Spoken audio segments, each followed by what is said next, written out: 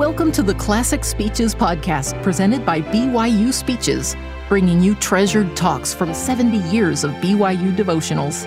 Be sure to check out our other podcasts by searching BYU Speeches wherever you get your podcasts, or by visiting speeches.byu.edu/podcasts. I know as all of you return to school, many of you are anxious and you're feared with some apprehensions. And I want you to know that I can understand that. From my small town experience 20 years ago, BYU seemed like a world beyond my reach. I just knew I would never be as bright or as popular or as fashionable or as successful as other students coming to the university. I was convinced I just couldn't compete. After 20 years, I now plead with you, please don't do that to yourselves. Though you may have some of the fears we all have, may I urge you not to limit your growth because of a sense of excessive competition with others. We all know people who say, I'm only going to do what I do well because I don't want to fall short. And when that is an ambition for superiority over others, we feel doubly inadequate when we fail. Develop the courage to be imperfect while eagerly striving for perfection. And I use the word courage because it does take a great deal of strength to accept oneself as less than perfect while still seeing ourselves as a person of genuine value. A person must accept oneself as he or she is, good enough, right at this moment, in order to have the confidence to move on.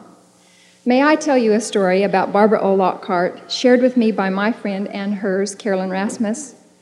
Barbara is a member of our faith who in 1960, at the age of 17, was named to the Olympic speed skating team. Of her race against the Russians, she writes, "The day of the 3,000 meters was beautiful, and I was ready. The announcer called number 32, United States of America. My heart was pounding, and goosebumps rose up on top of goosebumps as I proudly came forward in my red, white, and blue, representing the United States. When the starter shot the gun, you would have thought he shot me. I took off as if doing a 500 meter instead of a 3,000, quickly settling into my stride and keeping up a very fast tempo. My feet felt as if they were barely touching the ice. I was flying. All those years of training, technique, and work all came together. Every muscle, every move, my mind, my body, my spirit, all were working together in total harmony. I could hear the crowd cheering, and then suddenly I was shooting across the ice towards the crowd, and as I was coming into the last lap, my feet slipped out from under me, and down I went. I scrambled back to my feet, back into my stride, and did finish ahead of my pair. But I lost about 14 seconds and slipped from a possible second place to 22nd in the standing. Immediately after the race, I skated over to Klara Nestorova, a Soviet skater, who stood with tears streaming down her cheeks. She was in third place at the time I skated, and had I stayed on my feet, she would not have received an Olympic medal. Although she was weeping in my behalf, I did not feel sorry for myself. I felt elation, joy, and excitement because I had skated so much better than I ever imagined I could. It was truly a peak experience, and I knew I had done the very best I could. But people said to me, all that work for nothing? But I say, can you imagine competing in the Olympics, traveling the world over, making close friendships with people from other cultures, enjoying the fitness and the health, the lesson learned from years of discipline, focused effort, persevering, failing, and trying again? Can you call that nothing?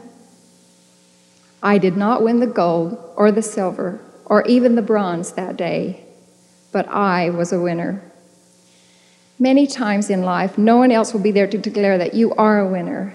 That will have to come from within when you recognize you have done your very best at that moment. Barbara Lockhart was a winner that day because she was competing only with herself. When you can finally learn to set your own goals, you don't spend time comparing yourself with the rest of the world, and you control your own sense of self-worth. But when we tie the view of ourselves to beating others, we trap ourselves into winning at any cost. Excessive competition can result in cheating for high grades, bending rules for personal gain, and destroying compassion and kindness and forgiveness and love in our modest and sometimes immoral quest for the top. Of course, there is a righteous motivation from within and not from without that does encourage us to do the very best we can. That inner striving comes from the Holy Spirit, urging us to fulfill the very measure of our own personal, individual creation. It should be very comforting for us to remember that we each have our own individual specific mission, unlike any other. President Kimball has said, "Remember, in the world before we came here, faithful women were given certain assignments, while faithful men were foreordained to certain priesthood tasks. You are accountable for those things which were expected of you, just as are those we sustain as prophets and apostles." Close quote. May this be your most successful year ever. Success achieved for the right reasons, with the right motives, leading to the right accomplishments. And in that spirit, we welcome you back to school. In the name of Jesus Christ, amen.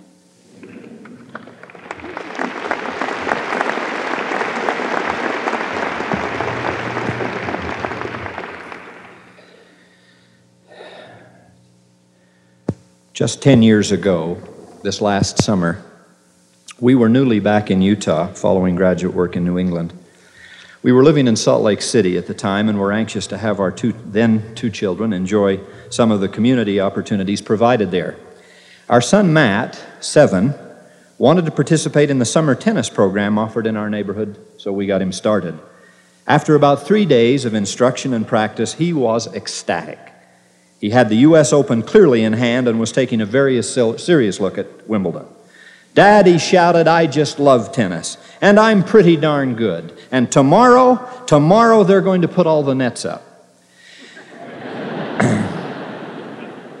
I wish to speak to you this morning about life with the net up. I will focus on what I think that means here at BYU now for this chapter of your life, but I believe the principles are true and universal. I think they will matter wherever you go and whatever you do, this year or any year of your life. We will have, Sister Holland and I will have an opportunity to pursue different themes of our own choosing mid-year, but this would be a traditional message to you as you start an important school year at BYU. Like the net on a tennis court, the meaning, the significance, the accomplishment, indeed the fun of your opportunity here depends on the discipline with which you stroke the BYU ball. It has to be high enough and hard enough to clear the net, but it also has to be controlled, disciplined, if you will, to stay in bounds for the point. And as Sister Holland has so beautifully suggested, your only opponent is yourself. You are learning to play the game well, enthusiastically, skillfully, and your enjoyment increases with practice. I wish to speak of just 3 aspects of that discipline and that control that will help you be successful at BYU. The most important discipline of all is that which you impose on yourself, the discipline of which Greg Fulmer has spoken so well this morning. That is a function of your own will and your own integrity.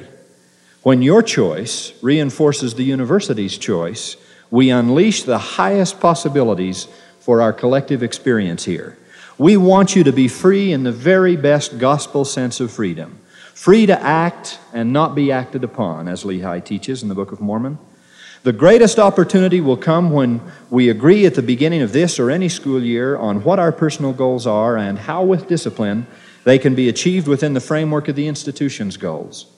I mentioned Thistle Lake, which was rather quickly formed up Spanish Fort Canyon last spring. A long time ago, President George Brimhall, the 3rd president of BYU, made this application for the new students of BYU shortly after the turn of the century. "Years ago," he wrote, "I was driving a buggy up Spanish Fort Canyon. By my side sat my boy. A freight train came thundering along, and we speeded up the team for the purpose of enjoying the company of the great moving mass. The boy spoke up saying, "Pa, look, there's a fellow going 2 directions at the same time." And sure enough, there was a man on top of the train running to the rear. He was running west, and the train was going east. The lad had heard me say that people could not go in 2 directions at the same time, and here was evidence against my assertion. I said, "Well, son, what's going to happen?" The boy thought and then replied, "Well, he'll have to stop or be dumped off." The man did stop, and both he and the train sped on. But it left a lesson with us, President Brimhall continues. That warning might be given to you students. Don't run in a direction opposite to that of your school, or you will be dumped off. The direction of the institution is toward the rising sun, the direction of a better school, a bigger school. Those who remain with it must be in the direction of bigger, better students. Lives of double direction are short and disastrous. Close quote. George Brimhall. Well, that was 3/4 of a century ago, but we're still interested in trying to have a bigger, better school. The school's very first president, Carl G. Mazur, repeatedly asked that first generation of BYU students to be yourself, but to be your best self. That is the kind of freedom I want for you and for the university as a whole. I want us all to move toward the rising sun.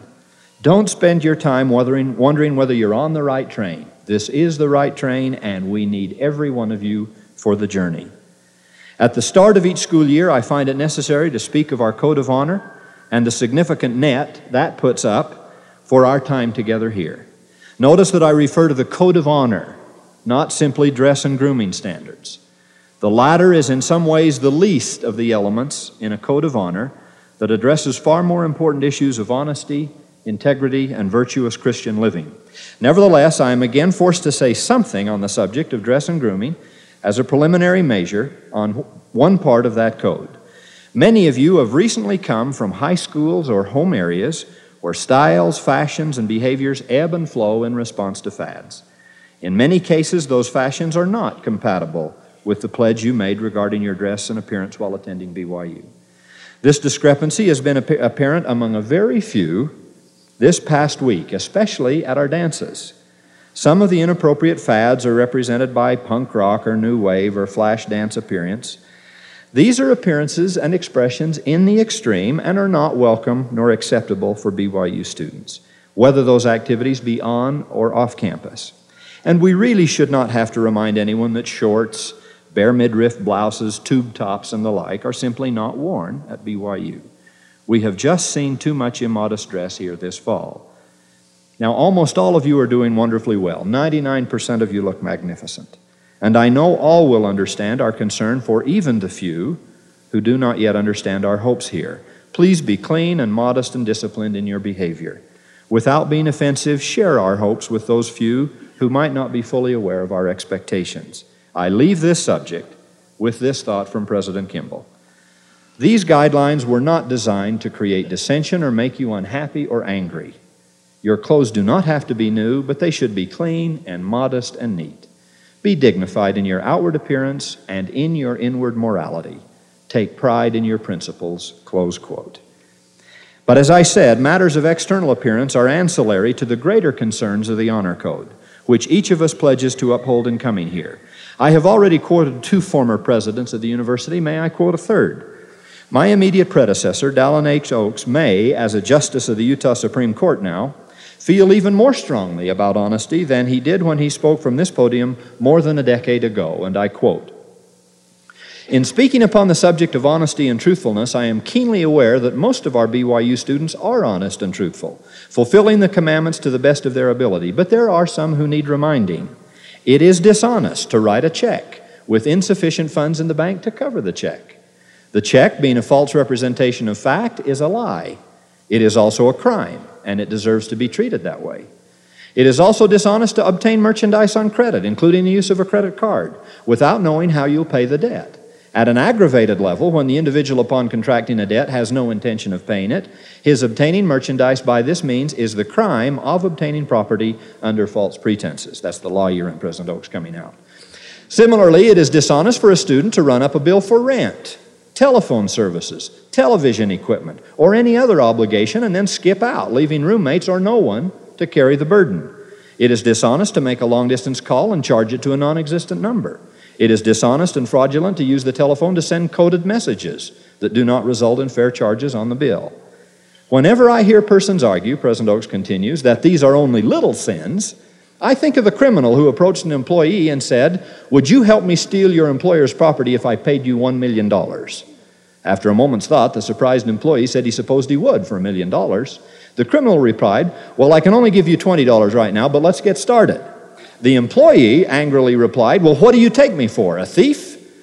The robber replied, "We've already established what you are. We're just now haggling over the price of your services." He concludes, "The qualities of honesty and truthfulness are the foundation of all organizations and all personal relationships." Think about that.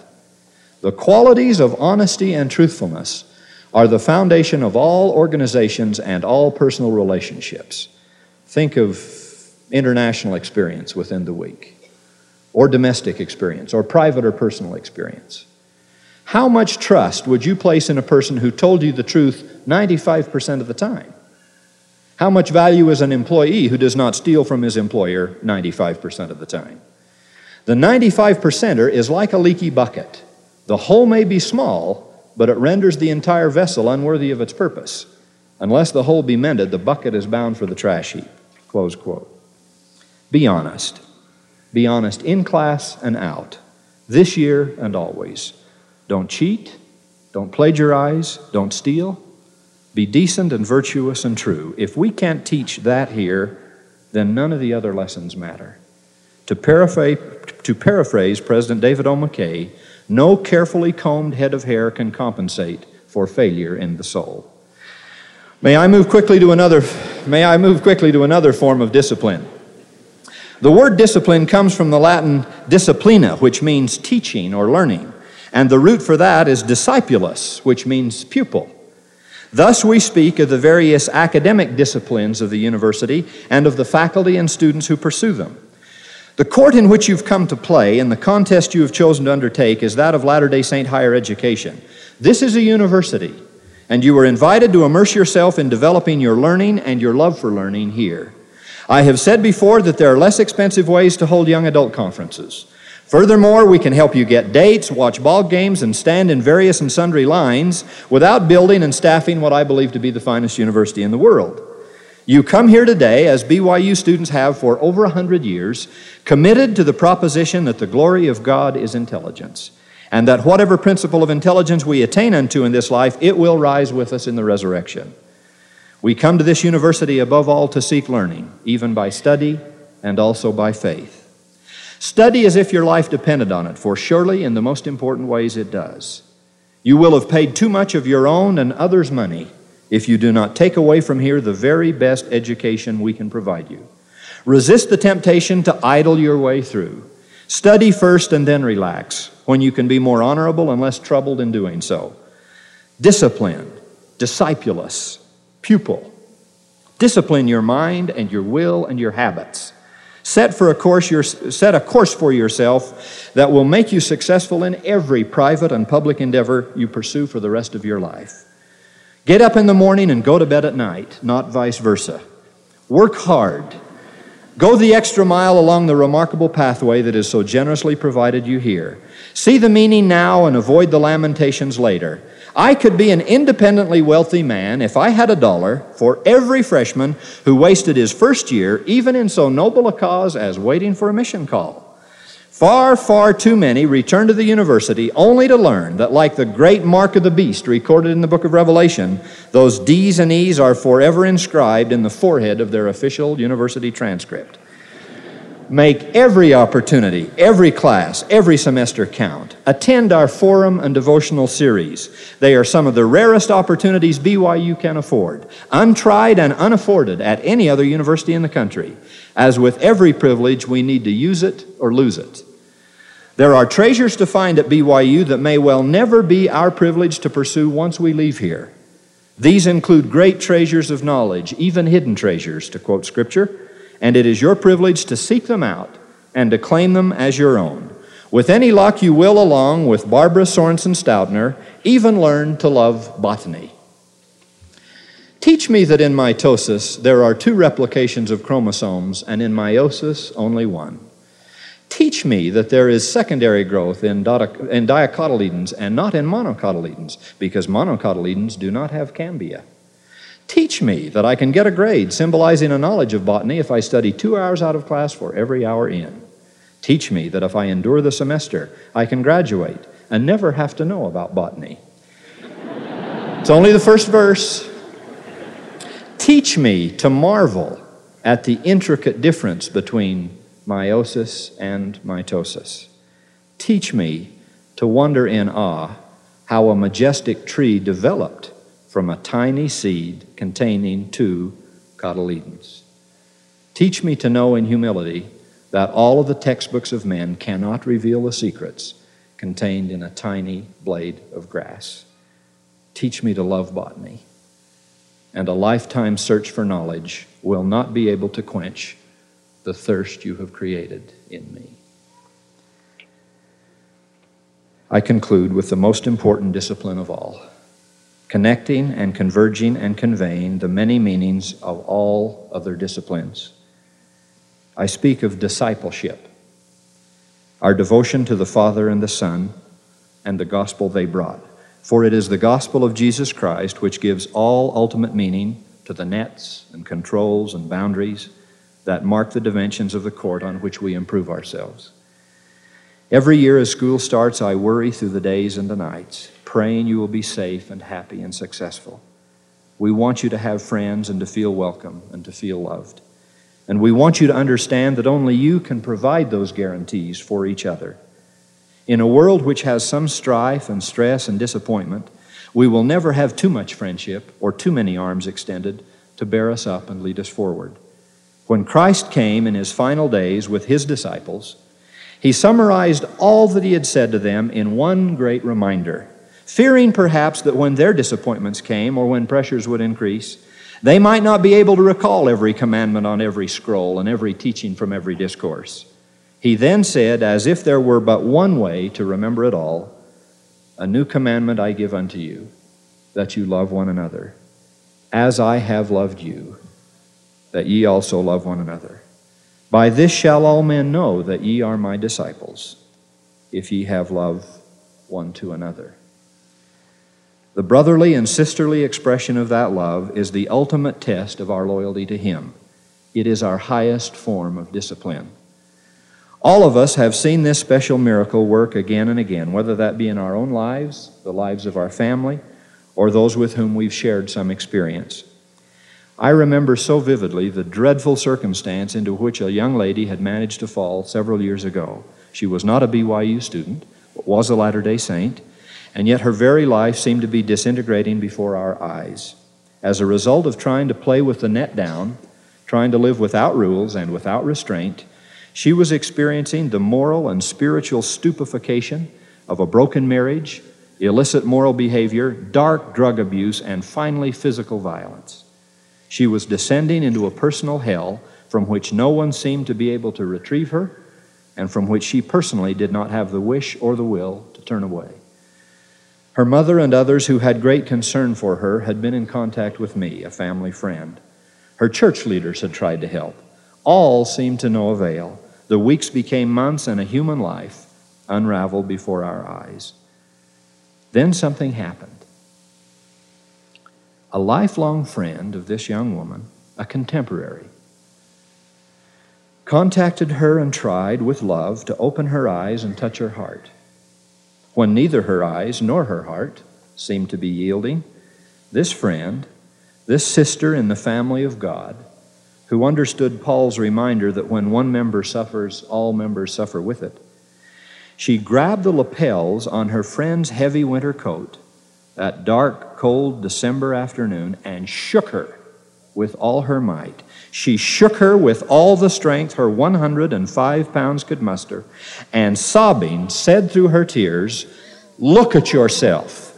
Don't you see what you are becoming? Look at yourself. I can't stand it anymore. I love you, and you're breaking my heart."